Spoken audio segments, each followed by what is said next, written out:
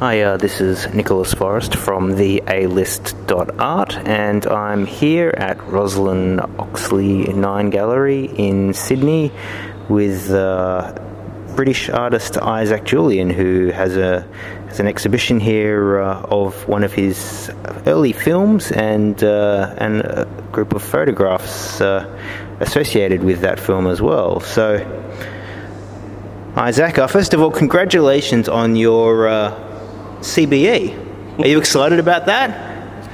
It was very surreal, and yes, it was quite exciting too. So did you get to meet royalty? Yes, I did indeed. I met Charles, who gave me my award, my medal, my gong. Your gong. That's a pretty good gong to get. Very nice. Well, I certainly would say you're well-deserved award. You certainly contributed a lot. Thank you. So it's fantastic. So the main part of the exhibition is a film it's from 1989, and it's called Looking for Langston. So do you want to just tell us a bit about what the influence was and how you came to make this film? Well, I guess there's three reasons. First of all, in Looking for Langston, it's a film which is not so much a biopic about Langston Hughes, which was the great Harlem writer and author who was one of the kind of main sort of starlets of the Harlem Renaissance. Well, most people probably wouldn't have heard of the Harlem Renaissance, actually, but it was for me really very important because it was the high point of black artists involved with modernism. In America, you had this real explosion that occurred in New York in the 20s and 30s of people moving from south to north, and this explosion of artists coming together and really exploring lots of different things as writers, poets, musicians, etc. And so for me, I was looking for that sort of, if you like, movement in the arts, and I found it through the Harlem Renaissance, and Langston was its key for me. Okay. And you've done the film in it's a film noir sort of look to it, in black and white. Is that just looking back to the times and the sort of films that were around at the time? Yes, I mean there's a real kind of influence of black and white photography, carousel lighting, and also you could say the kind of film noir technique that was developed through black and white silent cinema. And I guess you could say the influence of black and white photography when I was researching the work was really important, because it was there that I kind of first encountered images of Langston Hughes and his fellow travellers. And also it was in the art that was also being produced by people like Van der Zee, who was like a fantastic photographer, and other people like Carl Van Vechten,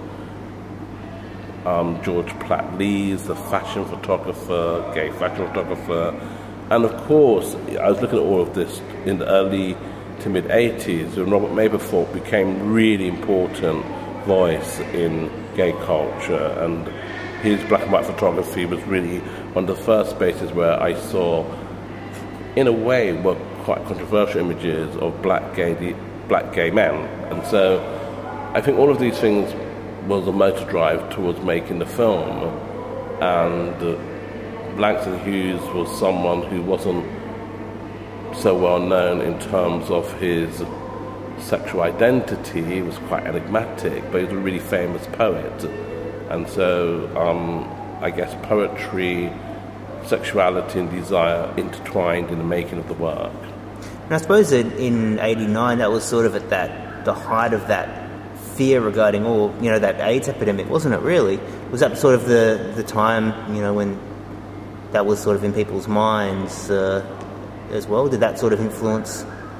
Absolutely, because I think the question of mortality was really quite high on the agenda. Yeah. And I was attending lots of funerals of friends and people that I knew. Yeah. And I think it gave a certain zeitgeist to really trying to explore some of these questions, which became very important and urgent. And so I think that question of urgency very much informed the sort of aesthetics, the way that the film was made, and to have something which would somehow memorialize this moment. So I think the idea of poetry and the voices that these poets gave to communities which were undergoing these really, in a way, kind of terrible experiences was very pivotal to making the work. So Essex Hemphill, for example, you could say was a modern-day Langston Hughes, in the same way that James Baldwin, encapsulated that kind of really important voice for black civil rights. You get this sort of beginning in that particular moment of a number of really strong voices which are kind of at the forefront of pushing these questions in the face of AIDS, and a lot of them actually kind of died as well, from this kind of, condition that created this very kind of, pressing situation at that particular moment in gay culture. Okay. So now, we almost, so 89, so 28 years later, and how do you think the film kind of reads now? Do you think it has it's in a different context? How do you think it presents now, and what do you think it speaks to in relation to the current times? Well, in a way, the impetus to making the exhibition derives actually from the fact that the photographic images which were made in tandem with the film were lost. And so I had to involve myself in quite a long conservation project of re-engineering the images from photographic stills into new negatives, and then using post-production techniques which were both analog and digital to produce these really quite, what I think are fantastic large-scale photographic works which represent the cinematic in the photographic. But I think sort of this conservation work then became important for it to be reintroduced to a younger generation of people who perhaps hadn't had this experience, but at the same time, in the time of Black Lives Matter, in the fact that we have almost returned back to James Baldwin's America, that perhaps these questions are resonating in a particular manner for a young audience. In a way, you're part of that young audience. I don't know how they resonate for you, but I think that, we have sort of 50 years of sort of the legalization of sort of gay culture in Britain. We've had the acceptance of gay marriage in law in Australia. So it feels like a watershed moment. It feels like, this exhibition is coming on the eve of the Mapplethorpe exhibition at the Art Gallery of New South Wales, and, that these questions are coming to the forefront to a certain degree. I didn't plan all of that, but... Yeah, well, it certainly worked out well, hasn't it? It would seem as though you had. There's a certain serendipity, but also, there's a certain... in our studio, we're working on different projects which we're conserving, because I'm very interested in what is the possible longevity of these works. Okay, so how long does the film go for, total? The film's roughly, I think, 40 minutes, yeah. And so there's a narrative to it, a particular story? Well, I think there's a story. It's a kind of story based on a kind of exploration of the Harlem Renaissance. It's also a story about sort of gay desire and what that looked like in the 20s and 30s. There's also the search for Langston Hughes. We never quite find him, but we see him quite often in the film doing things which are perhaps things which might have occurred in his fantasies, but are kind of being displayed nonetheless for a kind of audience that can have the opportunity to meditate on these questions through the use of the poetry. the poetry from Hughes, like I Loved My Friend. It's a very simple poem. I loved my friend, he went away from me. The poem ends softly as it began. I loved my friend. And stars, oh sweep of stars over Harlem Street, a little breath of oblivion that is night. Reach up your hand, dark boy, and take a star from that little breath of oblivion that is night. Take just one star. Those poems, I think, are so fantastic and so much resonate with, I think, timeless. And so I was really wanting to make images that could somehow have that same timelessness encapsulated within them. So I guess the rest is, the test is, can it stand the test of time? I think this project is about, can projects that you make stand the test of time? So what was the reaction to the film like in 1989 when you first released it? Well, it had a really fantastic reaction, and it's a work that was very much celebrated.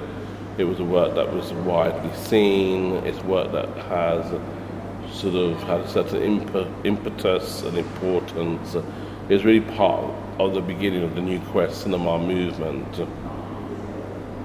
And it was also work which I think a lot of people saw as representing a voice that had not been part of the kind of art world or part of the cinematic world before. So, and of course the Hughes estate objected to the film with the relationship of homoeroticism and Hughes's work, and so that caused a kind of controversy, and I became a kind of cause celeb in the process.